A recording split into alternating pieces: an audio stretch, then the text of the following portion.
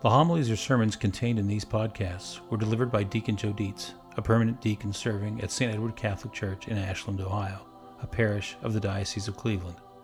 Each homily is preceded by a reading of the Gospel of the day. While these homilies are the same in content as those preached, they have been recreated to improve the sound quality of the podcast. A reading from the book of the prophet Isaiah. Thus says the Lord, say to those whose hearts are frightened, be strong, fear not. Here is your God. He comes with vindication, with divine recompense. He comes to save you. Then will the eyes of the blind be opened, the ears of the deaf be cleared. Then will the lame leap like a stag, then the tongue of the mute will sing. Streams will burst forth in the desert, and rivers in the steppe. The burning sands will become pools, and the thirsty ground springs of water. The word of the Lord. A reading from the Holy Gospel according to Mark.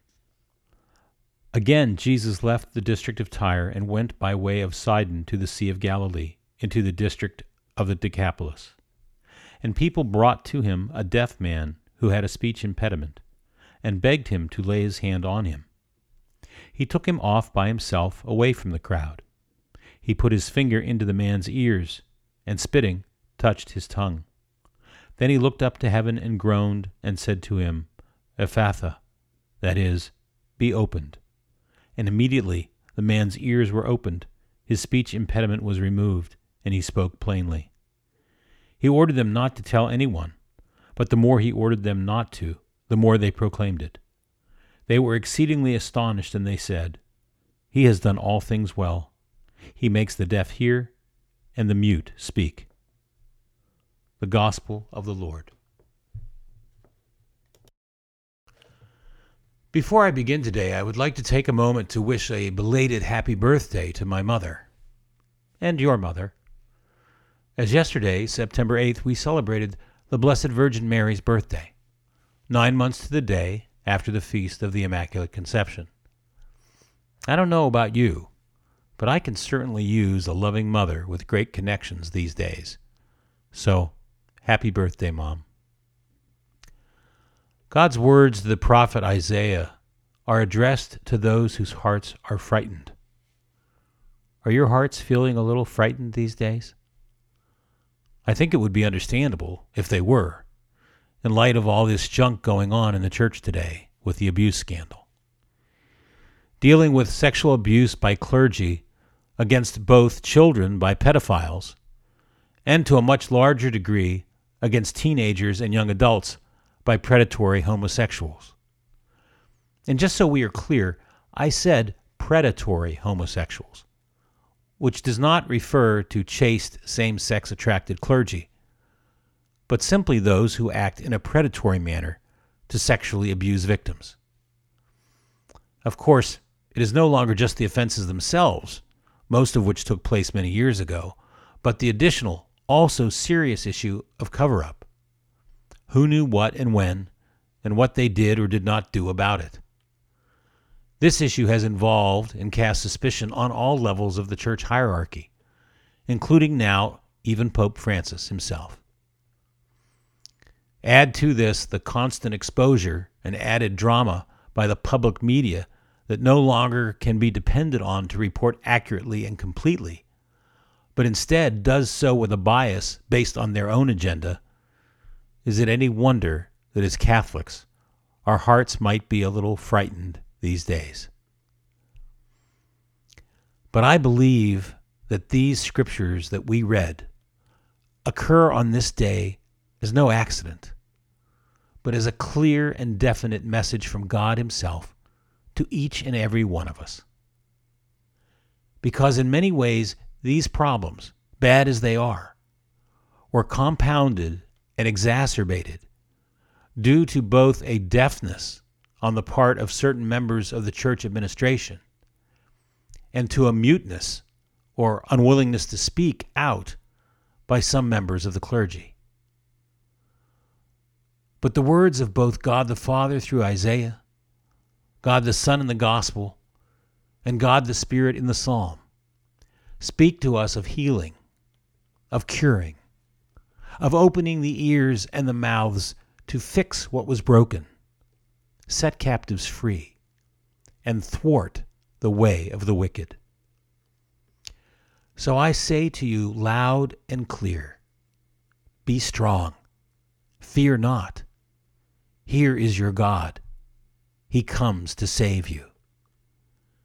Because as uncomfortable as this business is for all of us, its exposure to the light, its being brought out into the open, is a good thing.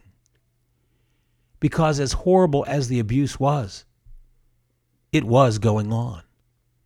It existed, but was hidden. If the structure of a church building is found to be infested with termites, while the discovery of the damage and the cost of the repair is not pleasant, discovering the problem and removing it before it does any more damage is a good thing. The termites were already there, eating away at the wood, compromising the structure. They were just undiscovered, and therefore were doing and would continue to do damage until the building was lost. The discovery and the eradication of the termites is a good thing, because that which was weakening and would ultimately destroy the church was discovered and could now be stopped, removed, and the building protected and restored. My point is this, that as awful and terrible as the news of the abuse and cover-up has been, it isn't something that just took place. It is something that has existed and was ongoing for some time. And even if we didn't know it, God knew it. And his exposure of it will now allow us to take measures to provide recompense for many, vindication for others, but also purification, reformation, and restoration, not only to the church, but to the system within it that failed. If this is not a work of God, I don't know what is. When Francis of Assisi was praying before the crucifix in the chapel at San Damiano, he heard the Lord speak to him to rebuild my church which is in ruins. And Francis thought the Lord was talking about the physical building of San Damiano Chapel, which was in disrepair. So he set about fixing up the building itself. First alone, and then with the help of others, he repaired and restored the chapel. He didn't realize until later that Jesus was talking about the larger church that was in need of renewal. This task St. Francis also accomplished by the founding of the Franciscan Order for men, the Poor Clares for women, and eventually the Third Order for lay people, all of which worked together to renew the church. The response of the faithful who helped St. Francis, both in the rebuilding of the physical church of San Damiano and of the greater church through that renewal, was not the retreat of the frightened. It was the charge of the empowered. Our response today to this crisis can be no less immediate, inspired, or directed. Certain aspects of the church need to be fixed. And as faithful Catholics, we need to get our heads on straight and get about the task of fixing it. It may not be as dramatic as Jesus speaking audibly from the crucifix, but I believe in today's scripture we can hear God calling us to action as well. What can we do? First of all, as Father Rod said a few weeks ago when he spoke on this topic, let me make crystal clear that this is, as much as anything, a spiritual battle. The evil that is present and the devastation it perpetrates on the victims and on the church is straight from hell. Therefore, our efforts must be in opposition to the devil and his evil intentions. So as Jesus told us when dealing with demons, we must pray and fast. First for the victims and their families, then for the greater church, its leadership and its clergy, and also for the civil justice system and the community at large it serves. And in the same way that extraordinary times call for extraordinary measures, if we want to be part of the solution, We have to pray and fast beyond what is normal for us. Skip a meal. Add a rosary. Make the Chaplet of Divine Mercy, or as we now do after Mass, pray the prayer of St. Michael as part of your daily prayer. Make a visit to the Blessed Sacrament. Strap on your sword and run to the battle. Now, some of you may say, well, given the questions raised, I'm not quite sure how to pray for those cardinals, bishops, and priests accused of wrongdoing. My advice is, rather than getting caught up in who you are praying for, remember who you are praying to. You are praying to God who knows all, from whom nothing is hidden. He doesn't read the papers or check social media to find out who did what. He knows who did what. So we can be comfortable praying for those involved depending on God's knowledge and judgment in words such as these. Dear Lord, I pray or offer this sacrifice on behalf of bishop or father, whoever. In accord with your holy will, if he is innocent of wrongdoing, I pray that he be exonerated to continue his good work in serving you and the church. If he has made errors, I pray that they be brought to light, that he admit them, repent of them, and submit to correction and reform as needed to better serve your holy church. If, Lord, he has committed crimes or serious offenses that render him unfit to continue in his service to the church, I pray, Lord, if it is your holy will, that he be removed from his position, that justice be served, and that he repent and through your mercy obtain salvation. We can't go wrong if we pray in accord with God's knowledge, justice, and holy will. In addition to our prayer and fasting, we the faithful can also make our voices heard.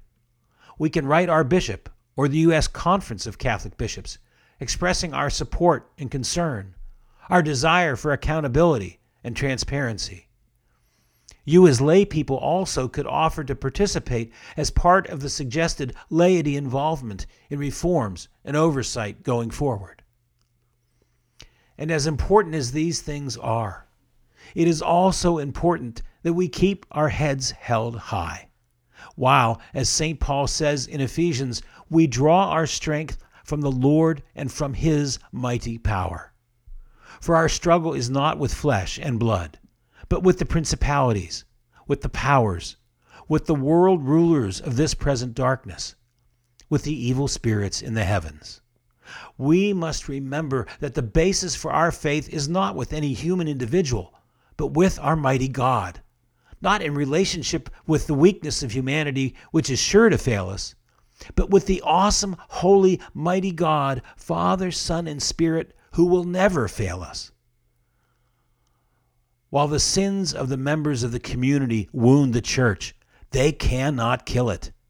And we must now more than ever conduct ourselves as believers, rooted in a faith that cannot be shaken by human weakness, that rests in the truth, in the relationship, in the love, mercy, and power of God.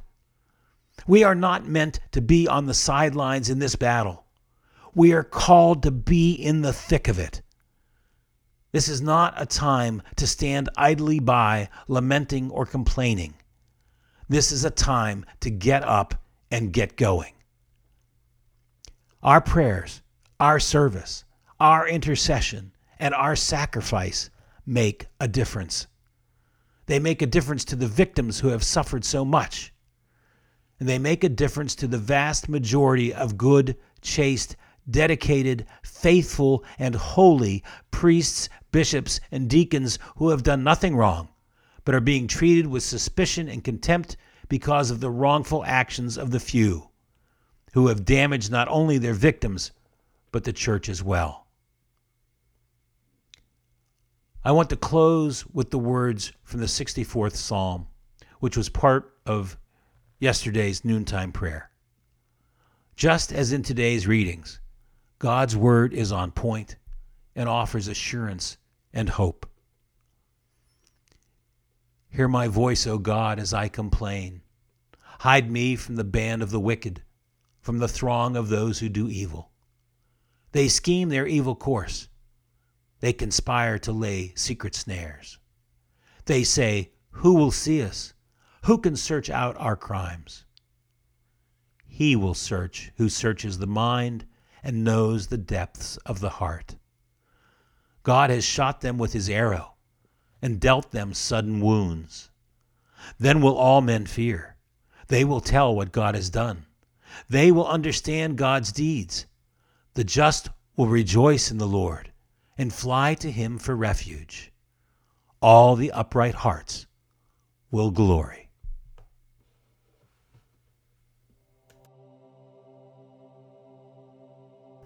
For questions or comments on this homily, write to deaconjoe2017@gmail.com.